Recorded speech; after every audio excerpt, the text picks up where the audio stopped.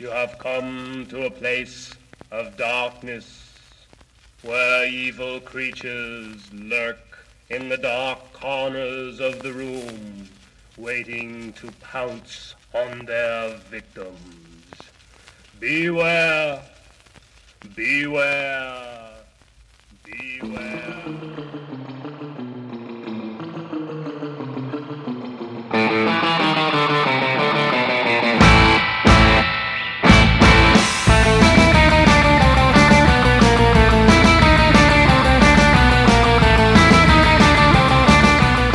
From murky Seattle, Washington comes the band The Delstroyers. This song is Reaper Madness. It's on their album Here Come the Delstroyers. You can find them at thedelstroyers.com or look them up on Bandcamp or follow the link in the show notes over at monsterkidradio.net. That's the website for, well, Monster Kid Radio, the podcast devoted to the classic and sometimes not so classic genre cinema of yesteryear. Big thanks to the Delstroyers for letting us play their music on this episode of Monster Kid Radio. And if you like what you hear, you can hear them live in June 25th. They're playing at Daryl's Tavern in Shoreline, Washington, with the bands DJ Knus, The Verb, and Acapulco Lips. Or stick around, because at the end of the show, we'll be playing this song in its entirety. Welcome to the show. This week on Monster Kid Radio, we've got Stephen D. Sullivan coming back. Now, if you're friends with Steve on Facebook, or I think he does it on LinkedIn. I don't know if he's on Google+, but I know on Facebook he posts a lot about his upcoming project, Dr. Cushing's Chamber of Horrors. Now, this is going to be a novel that is written for us monster kids. Steve has a couple of different reasons that he's writing this book, and we're going to go over that with him here. In fact, a couple of months back, he talked a little bit about this on Facebook, and I wanted to give him an opportunity to get more in-depth. And it turns into a fun conversation about what us monster kids are looking for in modern media. When it comes to modern films, modern literature, what are we looking for as monster kids? Well, Steve aims to deliver, and we're going to talk about that in this episode of Monster Kid Radio. We're also going to hear from an upcoming guest. Ken Blows called with some comments on last week's episode where we talked about the movie The Robbery of the Mummies of Guanajuato, a Mil Mascaras monster movie. He has some thoughts about that. You know what? Why don't we get to that voicemail first? Let's do that right now. Hey, Derek, this is Kenny in Mexico giving you some feedback on the wrestling program you did last week with a movie about Mil Mascaras, which was a great show. You guys sound like you had a lot of fun. Just wanted to mention something. I don't think you guys talked about what Mil Mascaras, what his name actually means. In Spanish, that actually means 1,000 masks. So he was known to change his mask during his career. And, you never know what mask they have. Sometimes you have a mask underneath the mask, so they take off a mask and you have a mask underneath it. So they called him 1,000 masks was his name. And I thought throw in another interesting story about luchador's name, Blue Demon. I always wondered, what was that about? Why is this Technico, this good guy wrestler, called a demon, and in English? And the thing is, I heard this story from Blue Demon Jr. When Blue Demon was first going to wrestle, he was going to wrestle actually in Texas. And his mask had like little diamonds on it. The shape around the eyes was like a diamond shape. So he was going to be called the Blue Diamond. Well, when they gave that note to the announcer in the ring, he read it as if he was reading Spanish. And the letter I, when he saw that, he pronounced it as you do in Spanish, which is the E sound. So he said the Blue Demon, and it stuck. So he's not really a demon. He was actually a diamond, but that name stuck, and we still have Blue Demon up till today. So I thought that'd be interesting news. I'm looking forward to being with you on the Monster Kid Radio, talking about Santo versus the Martian invasion. And you have a great week, and we'll talk to you later. Bye-bye. The downside to talking about a movie that you know and love with somebody else who loves the movie as much as you do is that sometimes some of the basics get dropped. We kind of take for granted little bits and pieces here along the way, and I'm sure that's what happened with the story about Mil Mascaras and his masks. I knew that meant 1,000 masks, and I've seen him change his mask out. I believe there's a movie, it might even be Champions of Justice, where he faces the camera, takes off one mask, puts another one on in one smooth motion. You never see his face. it's pretty darn cool. The Mil Mascaras movie that came out in 2007, Mil Mascaras versus the Aztec Mummy, every scene he's wearing a different mask. Not every shot, that would be weird. But every scene he's wearing a different mask. But you can always tell it's him because it's always got that stylized M right there on the forehead of the mask. Mil Mascaras, my man. And as much as I love Mil Mascaras and I say he's my number one guy, Blue Demon's kind of my number two. I really love Blue Demon's work as well. And I didn't know that about Blue Demon, actually. I didn't know that that's how he got his name. Pretty cool. And you're right. I never really thought about it, Blue Demon being a Technico, yet he's called a demon. Now, is Blue Demon Jr. considered a Technico? I wonder, or is he considered a Rudo? Technicos being good guy, Rudo being bad guys when it comes to Lucha Libre. I've seen Blue Demon Jr. wrestle on shows like Lucha Underground, but he kind of goes both ways. You know what? We're going to talk to Ken about that when we have him on the show. I'll make it a point to ask him about Blue Demon Jr. And, of course, we're going to talk about Santo versus the Martian Invasion, which is such a fun luchador film starring Santo. It might be sacrilege to say that I like Mil Mascaras and Blue Demon over Santo, but you know what? I love Santo, too. And I love it when people call in. Our voicemail line is 503-479-5657. That's 503-479-5MKR. I'll go over that again at the end of the show, as well as our email address and a few other bits and pieces, but that'll be after I talk to Steve about his upcoming project, Dr. Cushing's Chamber of Horrors. And we're going to get to that right after I spin a couple of trailers and promos.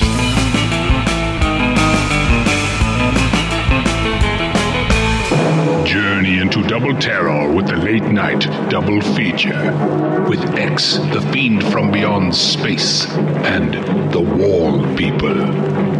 A crew of interstellar explorers must fight an unstoppable alien fiend from beyond space, hell-bent on consuming them all. Will they survive? Can they survive? And on the same program, a man must fight to save his only child from the clutches of strange invaders who use their advanced technologies to steal sleeping children through their bedroom walls. Are your children safe? Two terrors to tear you apart in the late night double feature. Hello, Christopher. What insanity are you up to today? Oh, hey, Lydia. I'm downloading some movies. What? People are always telling me that's illegal.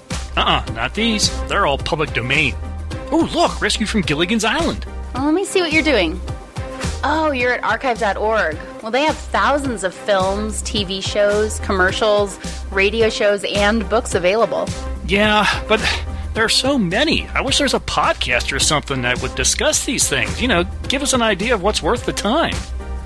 Christopher, there is. We do one. Oh, that's right. We host Orphan Entertainment. Once a month, we pick something and review and discuss it. That sure is nice of us. Sure.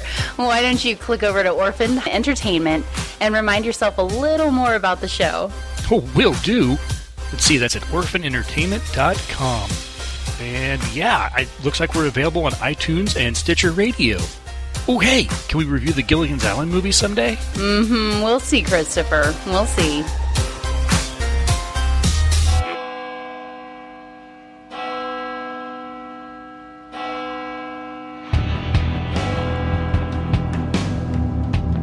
Meet the slave girls on the moon, enslaved to every cruel desire of an evil madman. You have been imprisoned for having flown through the Forbidden Stars. Prisoner will receive a minimum of 64 years. 64 years? What about my life? The personal life is dead on the moon. Brutalized and savaged by creatures who are only half men. How was your first night, Chloe? Did you sleep well? Yes, I did. Strange. No one ever sleeps well here at Beswick.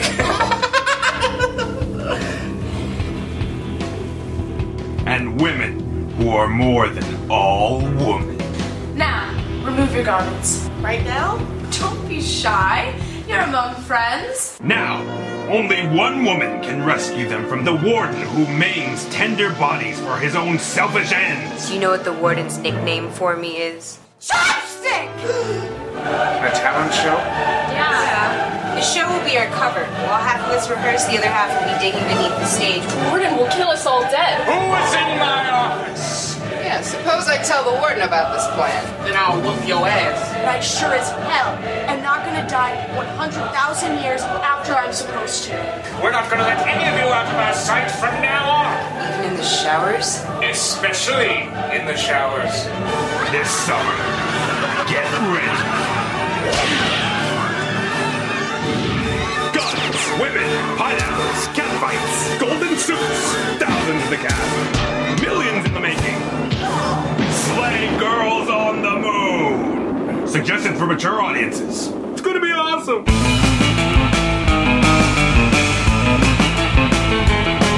Listeners, one of the benefits, I suppose you could say, of being good friends with the writer is that you oftentimes get to hear about the various projects they're working on before they're announced to the general public. And I know that Steve's been excited about writing his own Monster Rally story. Well, it's been a while now, something that you and I have been talking about in our secret Facebook group and a few other places for a while, and for months, really. I mean, when did you first... I bought the URL for it over a year ago, maybe a year and a half ago. But I only really started writing it in terms of chapters within the last month. Yeah, so we've been talking about this for a while. And what we've been talking about is Dr. Cushing's Chamber of Horrors. And you can go and hook up with my Patreon, in which it will be featured soon at CushingHorrors.com. I wanted to give Steve a chance to talk a little bit more in depth about it here on the show. Like I said before, we've been talking a little bit about it off and on. It gets mentioned. We mentioned the URL, but I really wanted to kind of dive a little deeper than normal. And I wanted to use as a jumping off point some things that he's been posting on Facebook. Now, as of this recording, he's only posted 5, unless there's been one that was posted this morning before I logged in. No. 5 reasons why he's writing Dr. Cushing's Chamber of Horrors. And if it's okay with you, Steve, I'd like to go through these with you and just kind of get more in depth with them. Is that all right? As long as you have them in front of you, because I don't. I do. I'm prepared. All right, so reason number 1. Why is he writing Dr. Cushing's Chamber of Horrors? Because he likes a good old-fashioned monster rally and the tradition of the Universal Classics and Hammer horror cycles. The world needs more good monster rallies, and nobody seems to be making these films nowadays. So, I love these classic monster movies. I really do. And I love discovering a new one. But you're right. The era of the classic monster rally, and even in some regards, the classic monster movie, it's no longer here. Right. And when I say classic, I am talking about both the Universal Classic horror days and also the Hammer classic horror days. And I know that we are getting occasional movies that have more than one monster in them nowadays. There was the Mummy versus Frankenstein, I think, recently. Mm-hmm. And Frankenstein's Army, you could say, has more than one monster and that kind of stuff. There are some of those films, but honestly, they're kind of, in my opinion, they're a little more gore-centric than they need to be, and maybe a little less centered on the story. They're a little more centered on the special effects. And centered on the special effects is a problem that I have, whether it's gore effects or CGI or whatever, is a problem that I have with monster movies in general over the last few decades. And, I know for instance, there are a lot of monsters in Van Helsing, and there's a lot of cool things in Van Helsing in terms of monsters. But, well, yeah, I mean, there's the werewolf lady, and there's the, Kate Beckinsale's corset. Kate Beckinsale's corset you cannot overlook. And there's the Frankenstein monster design is kind of cool. Some of the things about Van Helsing, the ingredients are there. The ingredients are all there, but they don't really hang together. And in some ways, that's the one that's been closest to the old monster movies. But it's way too frenetic, and it's not nearly concentrated enough on the characters, and other ones that have been kind of in that genre have been more about, ripping people's guts out and that kind of stuff. The spectacle of it, the exploiting the spectacle of it, and the grand guignol of it, which has its place for some people. But, absolutely. You don't see that in some of the classic stuff. I mean, I feel like with Steve, the modern monster movies, as fun as some of them might be, you lose the actual story. They've been taken over by gore fests. Yeah. And I like the occasional gore fest. Certainly Tim Burton's Sleepy Hollow is a hoot and that kind of stuff. But there's also a place for stuff that's a little creepier, a little more considered, a little more Hammer, or a little more Universal than it is Herschel Gordon Lewis. Right. Now, this is actually something Steve and I'm not going to say we argued, but we did kind of go back and forth on it when he first posted this. It's like, well, there are some people making some movies like Christopher R. Mihm or Joshua Kennedy. Yes. So I do want to just say that I didn't think, even though Steve and I kind of went back and forth on it, I never thought that Steve was saying, well, nobody's doing it. It's just that we don't have these monster rallies where you get them all together and just have a fun time.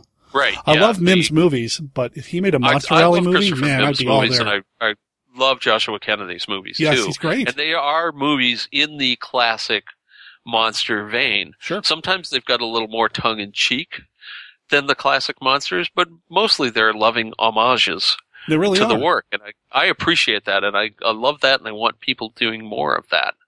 Absolutely. But when I was looking at, when you and I were discussing this, and I was looking at Christopher's films, and I was looking at Joshua's films specifically, and there are others too, generally, they don't have more than one monster in it. I think the closest we get to in Mim's movies is House of Ghosts. And even in that case, without spoiling it, it's not really more than one monster. Yeah. Right. Well, exactly. So. Exactly. And there have been occasional other ones, but I feel like there's a gap that there's a market for, and certainly in my heart, there's a market for kind of more old school, and that's not to say that, that people aren't necessarily going to have sex, or that there aren't going to necessarily be deaths and that kind of stuff in Dr. Cushing, but it's going to be more along the lines of what you saw in your Karloff and Lugosi movies and your Cushing and Lee movies and your Vincent Price movies than it is going to be Halloween 10 or that kind of stuff. It's a story that's much more influenced by the older films than by the post-slasher era films. I think that's a good way to put it. And based on what I've seen, yeah, I tell you, listeners, it is.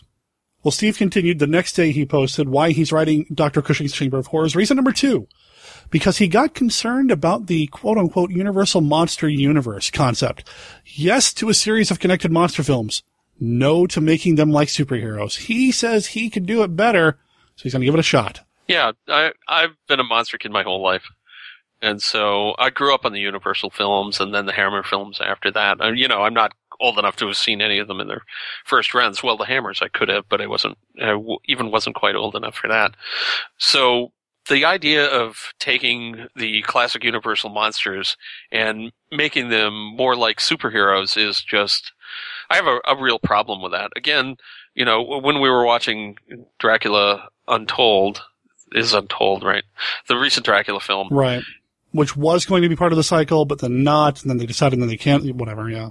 Right, yeah. Originally that was going to be their launch for the new thing, and while it had a lot of cool things in it, and as a standalone movie, I like it.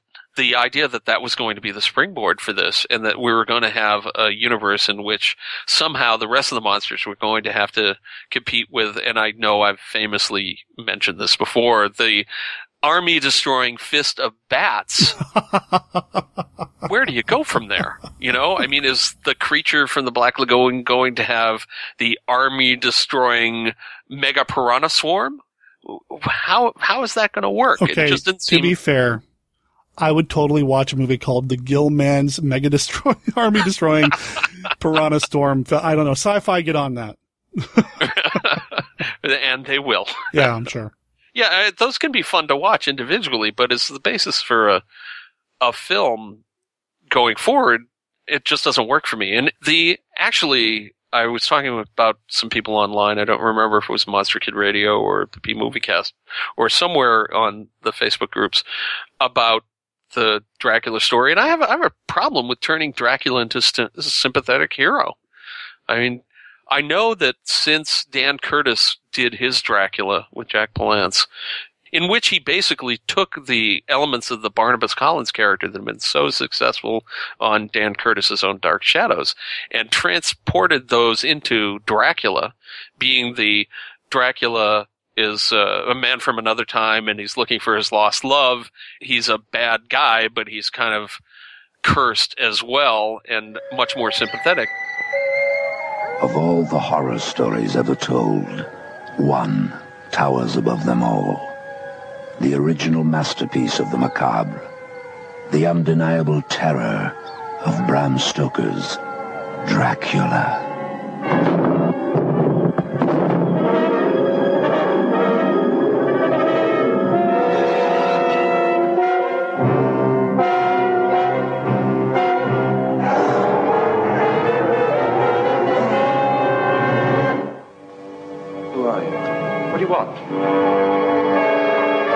An evil that spreads its shadow of darkness across Europe to Victorian England.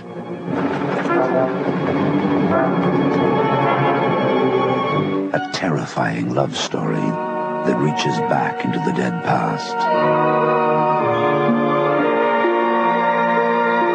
A nightmare that stalks through the centuries to embrace the living. Can't you at least tell me something? If the cause of your fiancé's affliction is what I think it is, then beside it the most venomous serpent in the world would seem a plaything for children.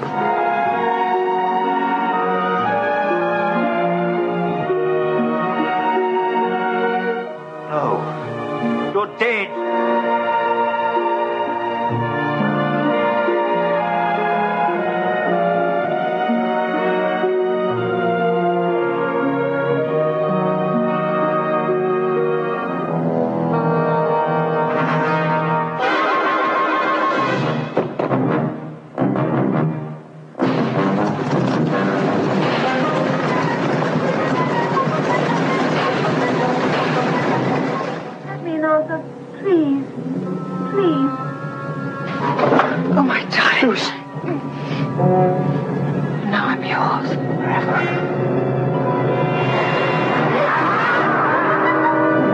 Many motion pictures claim to be horrific. Now comes one which reaches a new height in unabated terror. The Bram Stoker masterpiece, Dracula.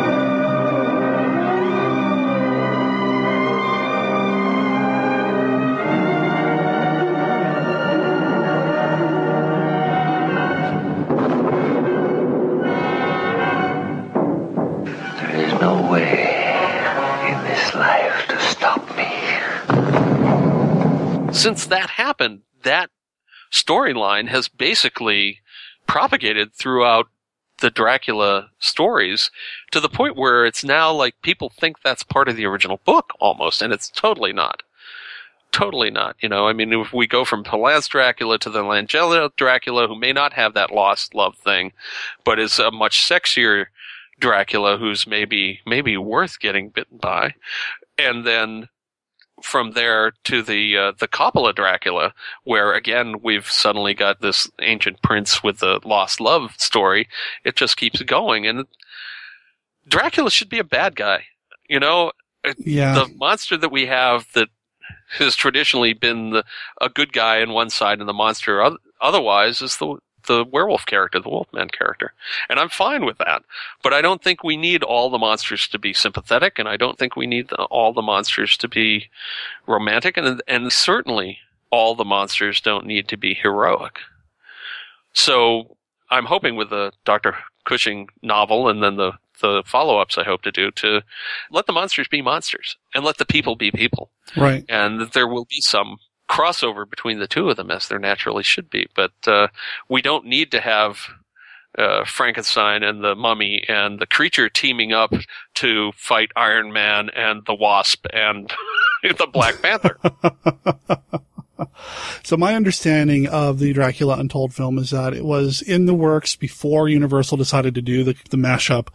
Then they kind of shoehorned a scene at the end of the film to make it part of the mashup, but then when the movie didn't do very well, they decided to just jettison it anyway. And, you know, I agree with Steve. And I've always said this. even before I embraced my monster kiddom wholeheartedly, I've never thought Dracula should be a romantic character. He's dead. He sucks your blood. He's probably got terrible breath. He's not romantic. So right. I've always had a problem with that. As far as making Dracula the hero, I think if you go back and look at some of the Vlad the Impaler or Vlad stuff, if you go back to the original history, you might be able to see like a Robin Hood-ish like story or something like that. Well, maybe not Robin Hood's the best way to put it, but there was a movie on the USA Network in 2000 called Dark Prince, the true story of Dracula. And Peter Weller's in it, as is Roger Daltrey. I have that. I haven't watched it yet, though. The first time I saw it, it's low budget, but I was fascinated by it because they do present Vlad as this guy who helps his troubled people and leads them in their revolt against the tyranny of Turkey or whoever.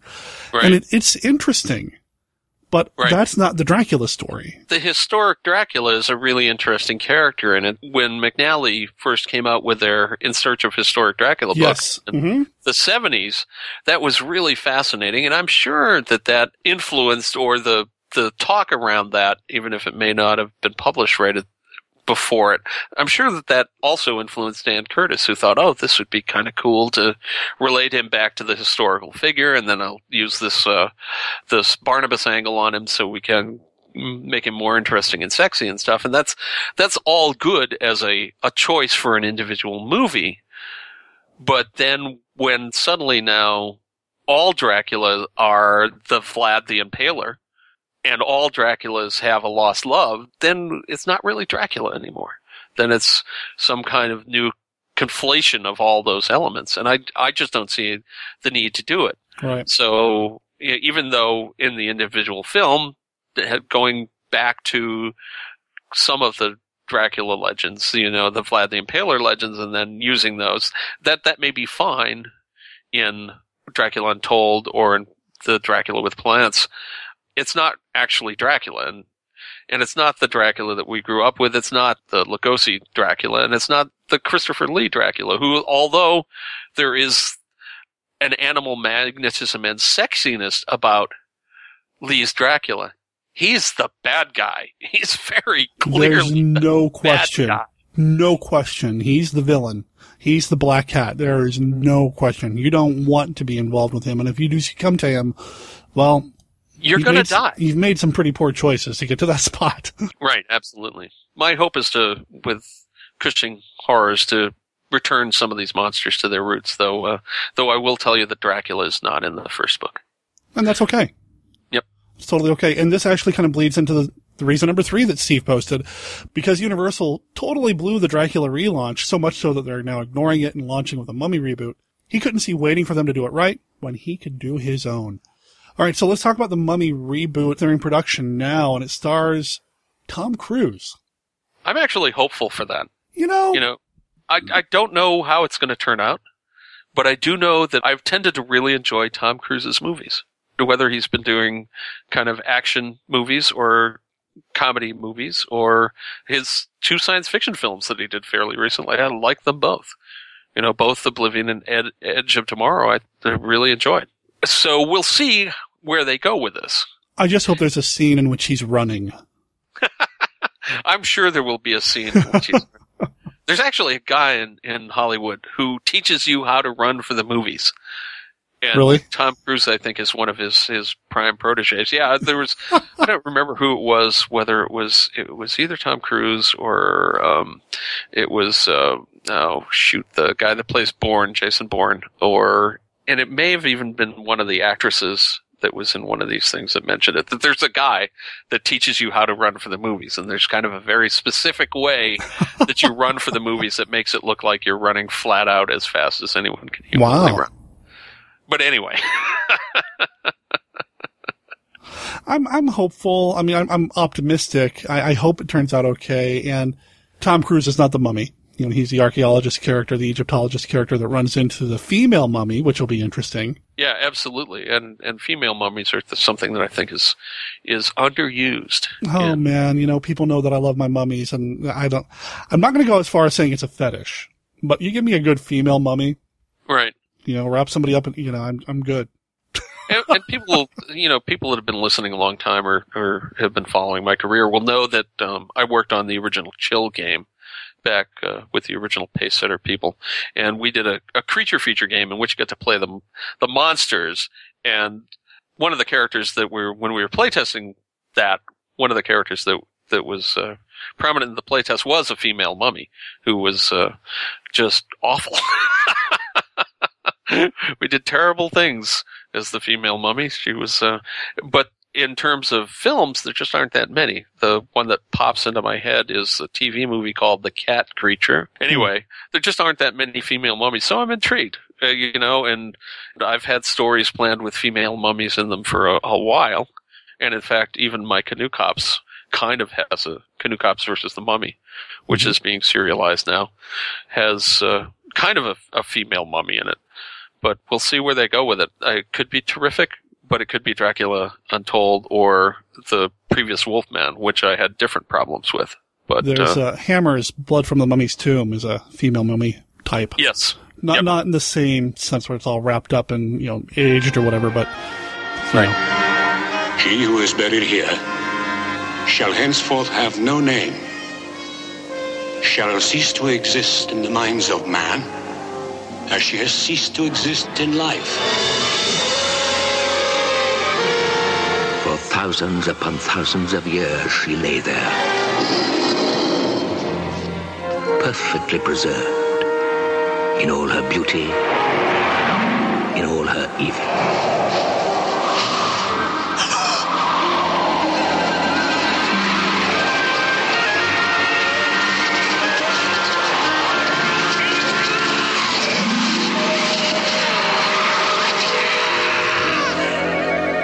We do have her name, Kara. Oh, it's beautiful. Wear it always. Wear it now. Here.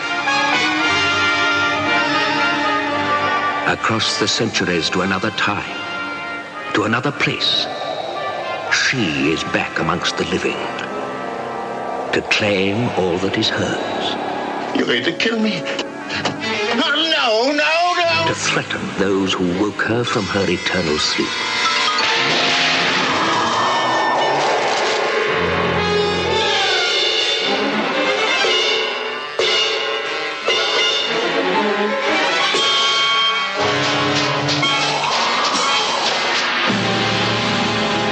Resurrection.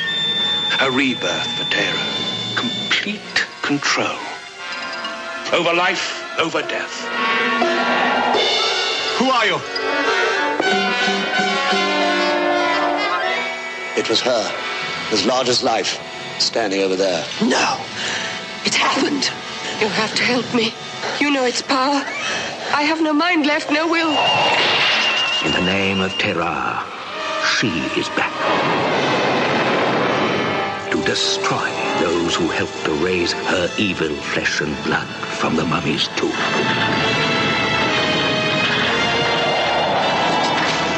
So I'm intrigued by that, but do I trust them to do it with the way that they've been talking about making it like the Marvel Universe thing? Well, I mean, come on, DC has been trying to imitate the Marvel Universe, and they haven't been doing so well, and they actually have superheroes. So why in the world you would think you would want to do this with the monsters? I'm not sure. Yes, shared universe. No to superhero-like. Well, and I think reason number 4 is pretty obvious, too, based on our conversation here. Reason number 4, he's writing it because he loves monsters. Really? You couldn't tell? No, I'm lying. I hate them. And he loves monster rallies where all the monsters get together and fight at some point. Who doesn't like Frankenstein versus the Wolfman? We need more of that.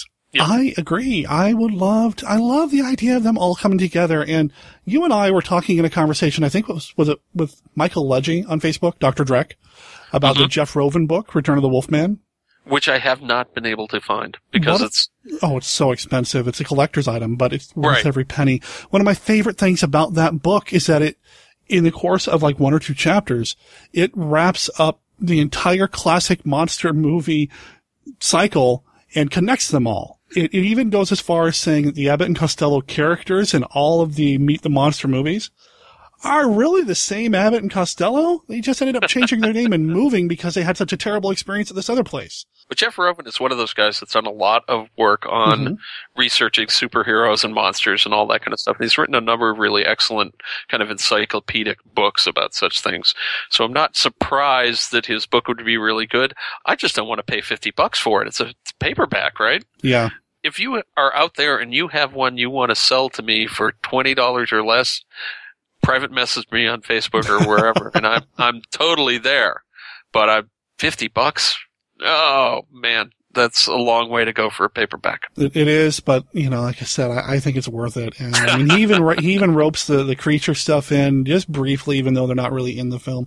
It's just a great way to put it together. So I'm hopeful that we see something work for me out of the Universal films, but I know if it doesn't, I've got Dr. Cushing's waiting for me. So one of the wonderful things about being a novel writer is that you can actually go in and do a lot of deep backstory stuff that people may not see right away or may not see ever.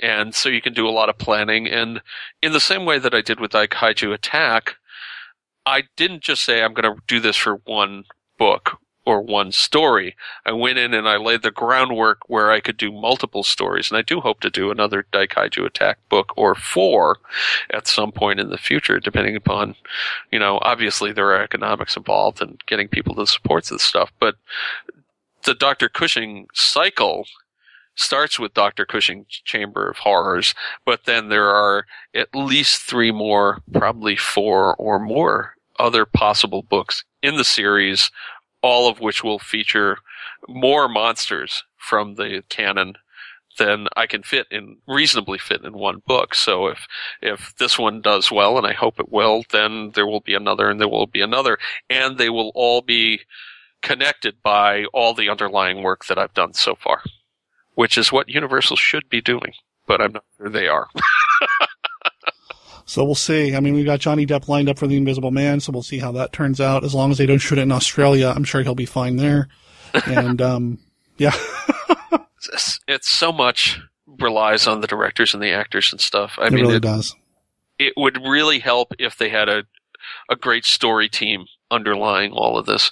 And we all know that some of what we take for the classic Universal movies was basically the result of luck and time pressures and the studio system and that kind of stuff. And in some ways that's harder to replicate. And there are seams and cracks and things that don't quite match up continuity-wise between all of those movies. But the overall impression is that they're all kind of moving forward from Frankenstein all the way to the House of Dracula. And it's brilliant the way they did it, but at the same time, we know that they didn't plan it all out. No, it was all happy accidents. I mean, if they had planned it all out, Abbott and Costello Meet Frankenstein has Talbot with the curse again, even though in House of Dracula he was cured. So, which is why in my personal version of the Universal thing, that actually happens before he's cured at the end of the House of Dracula. That's also briefly mentioned in the Jeff Rovin novel, what happens there and why that turns out the way it does. You're talking about continuity, though, and I'm glad you want the House of Dracula and Frankenstein, because if you're going to bring up the Mummy films, ooh. Yeah.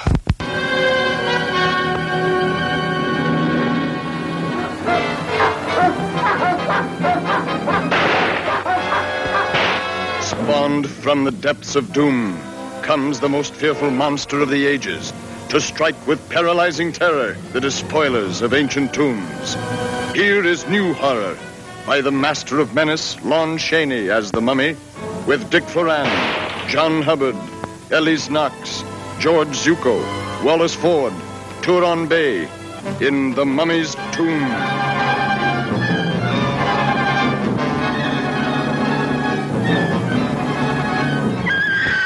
The creature that's been alive for over 3,000 years is in this town, and it's brought death with it. We've got to run it down.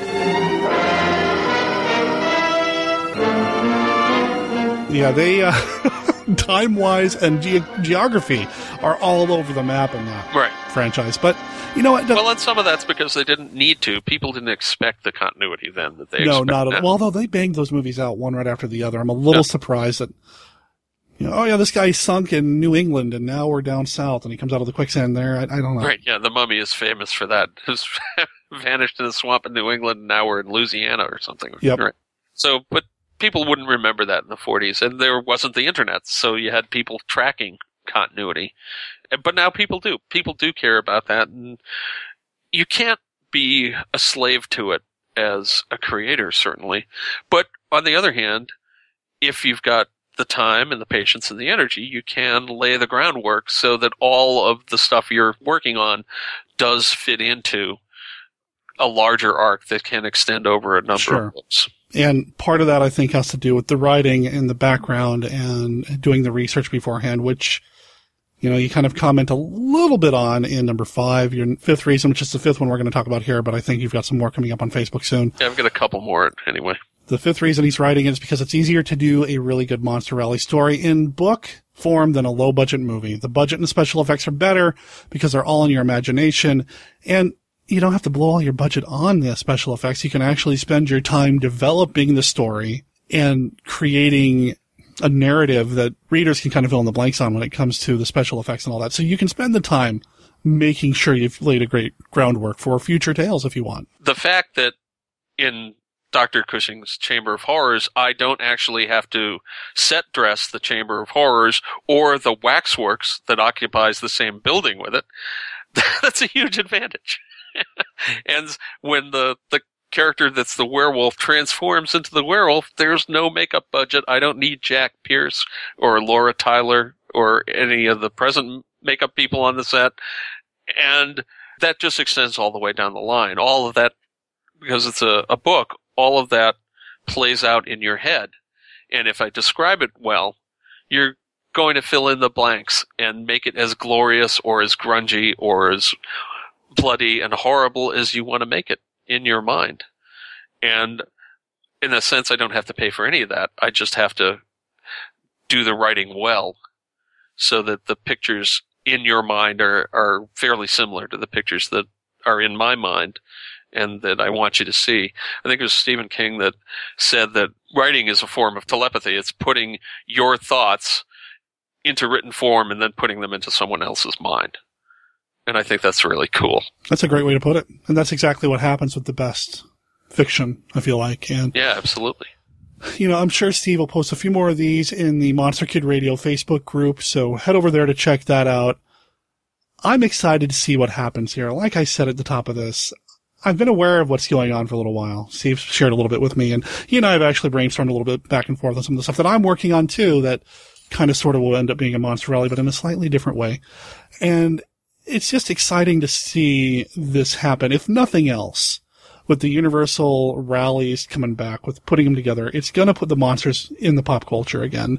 Granted, it may not be the ones we love or recognize, but, you know, it might make some other things an easier sell. If it makes people go back and watch the Karloff and Lugosi films and the Christopher Lee films and the Peter Cushing films, if the new movies do that, even if we don't love them as new movies, I think that's totally worth it for people, because we need more monster kids growing up now. And when I say monster kids, and this is no disparaging to people that are really fond of these genres. I'm not talking about slasher genre horror films. I'm talking about horror films, monster films that have monsters in them. Right. And not necessarily Sharknado. Which, again, they all have their place, and I'm sure Steve and I I love Sharknado. We have plenty of DVDs and Blu-rays in our collection of movies that were made in the 70s, 80s, 90s, 2000s featuring monsters, and we love those. But it's these movies that really kind of speak to who we are, define who we are, I feel like. I got up this morning before I logged in to Skype to have this conversation with Steve. I usually check my email first thing in the morning just to see what's going on. I'm on a number of emailing lists for the various t-shirt sites just because I love my monster t-shirts. And I got one from some t-shirt company, and I forget which one it was, but the subject heading said, "Classic horror coming your way." And I thought, well, that's great. I need more Frankenstein and Creature from the Black Lagoon t-shirts. I clicked on it, and classic horror is Child's Play. I'm like, Right, or it's the hockey mask. I don't know. I don't want a Child's Play t-shirt. If you're telling me that's classic horror, you're wrong. Right. You know? And I feel like we need more of these classic monsters back in the mainstream in front of us all. And I hope to do that. And, you know, for people that haven't read Daikaiju Attack or seen a lot of my other work. Or White Zombie even. Or even White Zombie or Manos. Mm-hmm. What I like to do is I like to take the things you expect and combine them in new and different ways. So in the Daikaiju attack, you do have a fire-breathing monster, and you have a sea monster, and you have the kind of military forces that you would expect, and you have the reporters. So you have all the elements of the classic Japanese giant monster movie, but they're not slavishly copied. They're reimagined into something that is new, but at the same time a great tribute to what has gone before. And the same thing is going to happen in Dr. Cushing's Chamber of Horrors when I start serializing it. And I should mention that the current plan is when my Patreon reaches a certain funding level, and that next funding level I think it's not very much. It's only like $125 a month, and pledges start at $1 a month, and that gets you the URL sent to your email box. And for $2, you actually get a month in advance and get it in PDF form. So it's not very much money, but once that happens, I'll start releasing Dr. Cushing along with the Canoe Cops thing that's currently working. And in Dr. Cushing, we're going to have a lot of the classic things that you see in Universal horror movies. And I've talked about that there will be a werewolf, there are some mummies, there is going to be a vampire, there are twin older teenage girls who are some of the main characters. There is a waxworks, there is a chamber of horrors that is filled with mystical items of various kinds of things, from the mirror of Countess Bathory to the pelt of the beast of Gavaldon, and other cool stuff like that. And there is the Dr. Cushing character, who is someone who obviously is named for Peter Cushing, whom we love. He who travels the world and collects these things for his Chamber of Horrors, which his twin daughters actually manage.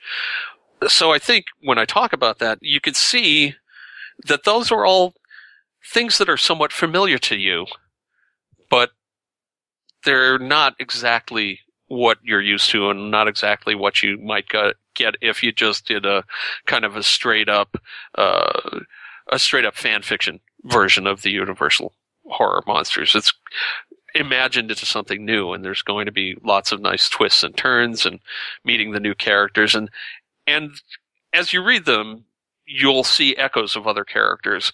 And obviously, even in the naming of some of these characters, there's echoes from other things, and that's meant to invoke in you the same kind of love that I have for these characters and situations that I have. So Dr. Lee Cushing, spelled Leigh, Cushing is obviously supposed to invoke the sensibility of Hammer horror. And that's the kind of thing I try for. It's both a tribute and a continuation, an homage, and a completely original thing. Does that make sense? Makes perfect sense. And it's exactly the kind of thing that I want to read. I cannot tell you how many times I go to the bookstore, I go to the library, I go to Amazon's Kindle listings or just regular listings, looking for a monster story that's going to speak to me as a monster kid. Yeah, there's tons of horror stuff out there. There's a lot of kaiju novels out there right now, which is great. But I want something that feels, I want to stay away from the word retro, because that isn't exactly the feeling I'm going for, but I want these stories. If I could get a new Christopher R. Mihm movie every 6 months, every 3 months, I'd be set. Another movie from Joshua Kennedy, hook me up, and there is one coming, listeners, so stay tuned. But, if I could get some more of those movies, if I could get some more of these stories, man, I want them so bad. Dwight Kemper's novels, in which Boris Karloff and Bela Lugosi are running around doing stuff during the production of some of these movies, I want those. Right. So I'm excited to add your work to this list of just go-to material when I need a fix. There it is.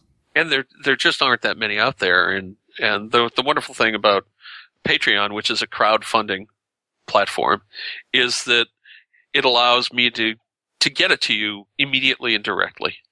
And, there's some other rewards you can get if you want to send me a little more money there. But at the buy-in for $1 or $2, that's less than a cup of coffee every month. Mm-hmm. And it's going to get stuff sent to you. And the beauty is, if we reach certain funding levels, if we reach a funding level just slightly higher than the one I was talking about, where you'll be getting 2 weeks every month, you will get up to the point, I hope, where every week you'll be getting a new chapter in one of these stories, or perhaps another story. We'll see what the fans like. If I get to the point where I'm doing 4 weeks of this every month, and the fans, instead of wanting 2 of Cushing Horrors and 2 of Canoe Cops, want 3 Cushing Horrors and 1 Canoe Cop, or the other way around, then we have have the ability to do that and to satisfy the needs that people want. And there's something really cool about getting something new in your email box every week. That's like getting a new package in the mail every week. I know I love waiting for the mail because there's always a chance that something cool is going to come in the mail. And it's nice when that can carry over into the electronic world as well. And this is a way to do it. There are a number of writers who use this Patreon model, and I know it works for them, and I'm excited to see it work for Steve. Yeah, I'm just starting out now. It's when you go there, don't be discouraged that the pledge levels are not super high yet. No, it's fine. And really, I mean, Monster Kid Radio's Patreon's been kind of stagnant lately, so I understand. And that's only because I'm redesigning it myself, and I've been encouraging people not to get involved until I get it redesigned. But, it's a way to make it work and to cut out the middleman and get material and stories or whatever straight to your patrons. Right. And I'm excited to see this one turn out for you. I really am. If nothing else, I want to read the stories. Right. So listeners, hook him up. One of the bonus things that I'm going to upgrade the Patreon fairly soon, and one of the things I'm going to do is, if you pledge during the release of this book for more than half the book, you will get a final version of the ebook copy sent to you for free, which hopefully people will enjoy. So you get to see the progress, and then you get to see the final thing. And there's a couple of other perks like that I'm probably going to add. I think I'm going to do some kind of a free ebook thing when you sign up very soon, and everyone that's signed up so far will get that. And then there's probably going to be some other kind of perk when we hit certain funding levels. So there's a lot of leeway. And one of the important things about this is that the patronage model basically defeats the harm that piracy is doing to me and to other authors. And I know a lot of people are like, well, pirates are spreading the word about your books and that kind of stuff, and so it's all good. Well, no. Every week now, I get Google alerts that tell me which of my books are being pirated, and it is a non-stop fight. If all I wanted to do was stop pirates from pirating my books, I would not actually get any writing done. It's that bad. And as a result, my income from electronic books has fallen by probably 3/4 or more. I'll just let that sink in for a minute. But if you become my patron for $1 a month, $12 a year, $24 a year if you want a month in advance. If you do that, it's just a rotating charge on your credit card or whatever funding you're using. And I get that money, and you get the stories. And at that point, in some sense, the piracy doesn't become an issue because I'm actually relying on my friends and my supporters and people that like my work. And the pirates don't matter so much. It doesn't matter that, that they're giving away stuff that should be selling for, and this is the crazy part. People are stealing things that would only cost $1 or $2. But they're stealing them. And that money none of that money goes to me. And one of the most frustrating things is getting these little alerts that say this is happening, and then you look at the page and it's like, go here and you can download this book by Steve Sullivan for free. And people will say on that, oh my God, I've been looking for this for so long. And I downloaded it and I loved it. And I'm like, yeah, but you could have paid me $1 and done that months ago. Steve and I have had long conversations about piracy and the gray market and all these other things. We could totally nerd out here and go for yes, we could. Another couple of I just thought it was here. worth mentioning because this is one of the things that I'm excited about Patreon is that it allows people to support me directly in a way that's very cheap. And as I maybe didn't quite explain, at the point I'm doing 4 weeks worth of stories every month, you're getting a new story every week, you're still only paying $1 or $2. And that's a huge benefit, I think. So support artists, buy the work of people you like. Don't just download it for free because you can. That's the message. There you go. put a nail in it and close that coffin. So CushingHorrors.com will take you straight to the Patreon page. And, of course, everything that you need to know about Steve you can find at sdsullivan.com. Right, and Canoe Cops is running right now. Yeah, Canoe Cops is running on the Mimiverse audiocast, monthly audiocast. Yep. Does he even have a name for that show? That's the Patreon is supporting the Canoe Cops right now, but very shortly it will start supporting the Cushing story that I'm talking about. And the more people that pledge, the sooner that will happen. Well, Steve, we're going to have you back on the show down the line, of course.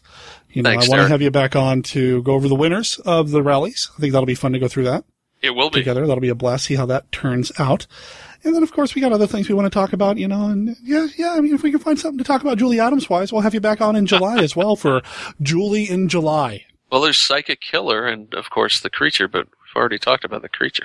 You can never talk about The Creature enough, man. Never enough. Never talk about The Creature enough. Films. You know that. It's at the top of your list, and it's certainly in the top 10 of my list, so love that film. It's a really good one. All three of them. Mm-hmm. They really are good. In fact, I'm going to put this out there right now, listeners, so listeners can hear this and they can kind of hold me to it. What about the movie The Underwater City from '62? Have you seen that? Ooh, I believe I have, but not for a long time. You want to do that one? Sure. That's Amphibia City.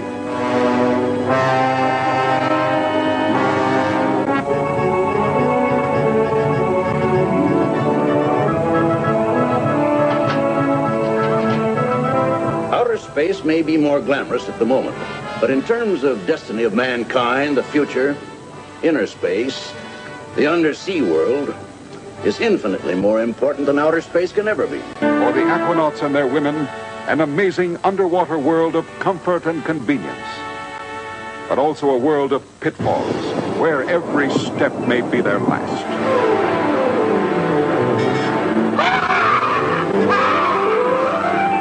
And nature, threatened by these invaders from above, strikes back with awesome power.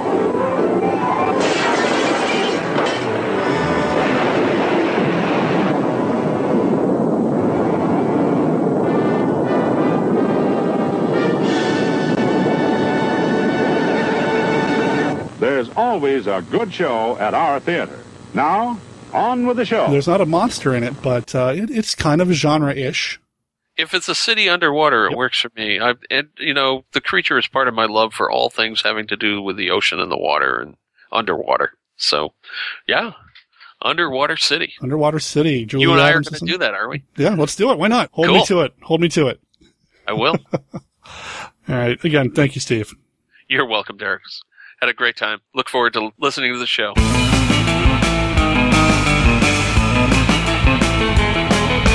You can find him online at sdsullivan.com. You can find his Facebook page, Stephen D. Sullivan, and that's Stephen with a PH. Or just follow the link in the show notes over at monsterkidradio.net.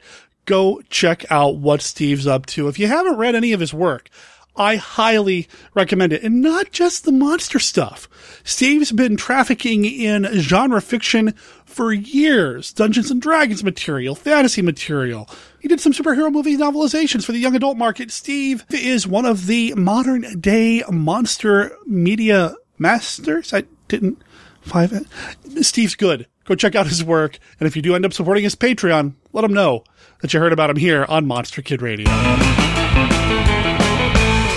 Mad Monster Party! Mad Monster Party! Starring Boris Karloff, and in order of their appearance, Dracula, Frankenstein, the werewolf, the Hunchback, the mummy, Dr. Jekyll, Mr. Hyde, and in order of his disappearance, the Invisible Man. Also starring Phyllis Diller as the hostess with the least. Mad Monster Party! Mr. Mummy! They're playing your song, honey. Let's dance.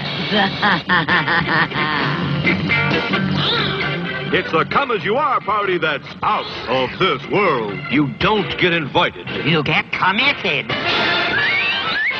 It's a psychedelic scare.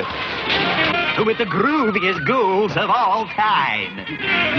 Mad Monster Party!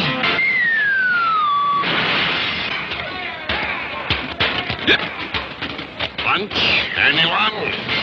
It's a blast.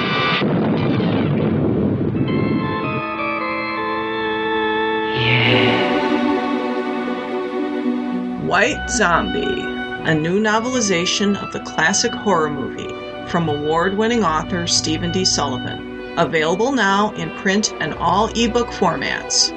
Find it on Amazon, Smashwords, Drive-Thru Fiction, and other quality outlets. Also available in a special edition, including the complete movie script. Grab White Zombie before it grabs you.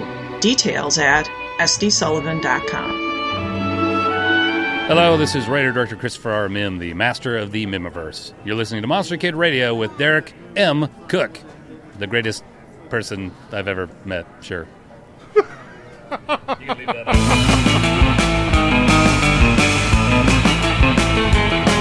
If you have any feedback for the show about this episode or the previous 267 episodes, you can always call us. Again, the voicemail line is 503-479-5657. That's 503-479-5MKR. I welcome all of your feedback, or if you just want to tell us about a monster movie that you saw recently, we'd love to hear from you. You can also email me at monsterkidradio@gmail.com. You can send an audio file or an old school email, because that works too. Over at monsterkidradio.net, you've got this information as well as links to everything else that we talk about here on the show, Steve's website, the links to every band that's appeared here on the show. And over on the right, there's some information I wanted to draw your attention to. If you look over there on the right, you're going to find a link to the ballot for the Monster Rally Retro Awards, where we're going to honor the best in genre cinema from 1932, 1942, and 1952. The ballot is open right now. We're accepting ballots until June 9th. Again, the link's on the website, or you can just go to tinyurl.com/rallies2016. A little further down, you're going to see the words Monster Kid Radio Gazette. The Monster Kid Radio Gazette is the monthly e-newsletter that I put out to subscribers to the list with extra content, bonus material, a column, a Monster Kid tutorial. And I didn't do it last month, but this month, the crossword puzzle will return. So that'll be coming. You can subscribe there. You get one email a month. I mean, come on. It's free and it's full of monster goodness. Coming up next week on Monster Kid Radio, he's back. Ladies and gentlemen, we're going to have somebody on the show who has not been a regular guest of Monster Kid Radio for nearly 3 years. In fact, when I recorded with him for a show, it was before the show actually launched. I was getting some material ready to go, put it in the hopper so that I can unleash Rich Chamberlain onto the Monster Kid Radio audience. He's back.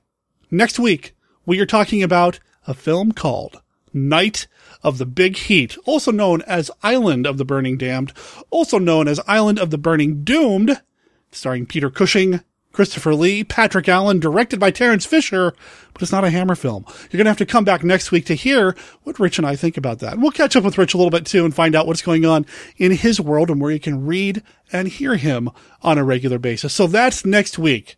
And an update about Monster Kid Radio starting next week. We've always put out a show on Tuesday, even when we were doing 2 shows a week. Well, podcasting is my passion. I absolutely love doing this. Give me the opportunity to podcast 24/7. Okay, well, I'd probably want a break for sleeping and eating, but I could do this all day, to quote a particular favorite captain of mine. But that said, there's real life. There's the day job. There's other concerns. So I have to change up the release schedule. Starting next week on Monster Kid Radio, we're moving to Thursdays. The new episode will be coming out late Wednesday night, early Thursday morning. Still going to be weekly. It just means instead of 7 days, you're going to have to wait 9 until the next episode. It'll be worth it. Trust me. Nothing else changes. The RSS feed, the iTunes links, all of that stays the same. We're just changing the release date to Thursday. If you are an iTunes user, we would appreciate your review. If you're a Facebook user, we'd appreciate you liking the post, sharing the post, and liking the Facebook page. If you're a Twitter user, please consider retweeting the tweets. Say that 3 times fast. We'd appreciate it. Just spread the word. The more ears on Monster Kid Radio, well, the better, right? Monster Kid Radio is a registered service mark of Monster Kid Radio, LLC. All original content of Monster Kid Radio by Monster Kid Radio, LLC is licensed under a Creative Commons Attribution, Non-Commercial, No Derivatives 3.0 Unported License. Of course, that doesn't apply to the song Reaper Madness. That belongs to the Seattle surf band, The Delstroyers. You can find them at thedelstroyers.com. They're also on Bandcamp, SoundCloud, and Reverb Nation, and they're going to be playing live on June 25th at Daryl's Tavern with the bands Acapulco Lips, DJ Noose, and The Verb. It's a 21 and over show only, $10 cover. Head over to their website to hear the kind of music they're going to be playing, and let them know that Monster Kid Radio sent you. Talk to everybody on Thursday of next week. Ciao. You have come to a place of darkness, where evil creatures lurk in the dark corners of the room, waiting to pounce on their victims. Beware, beware.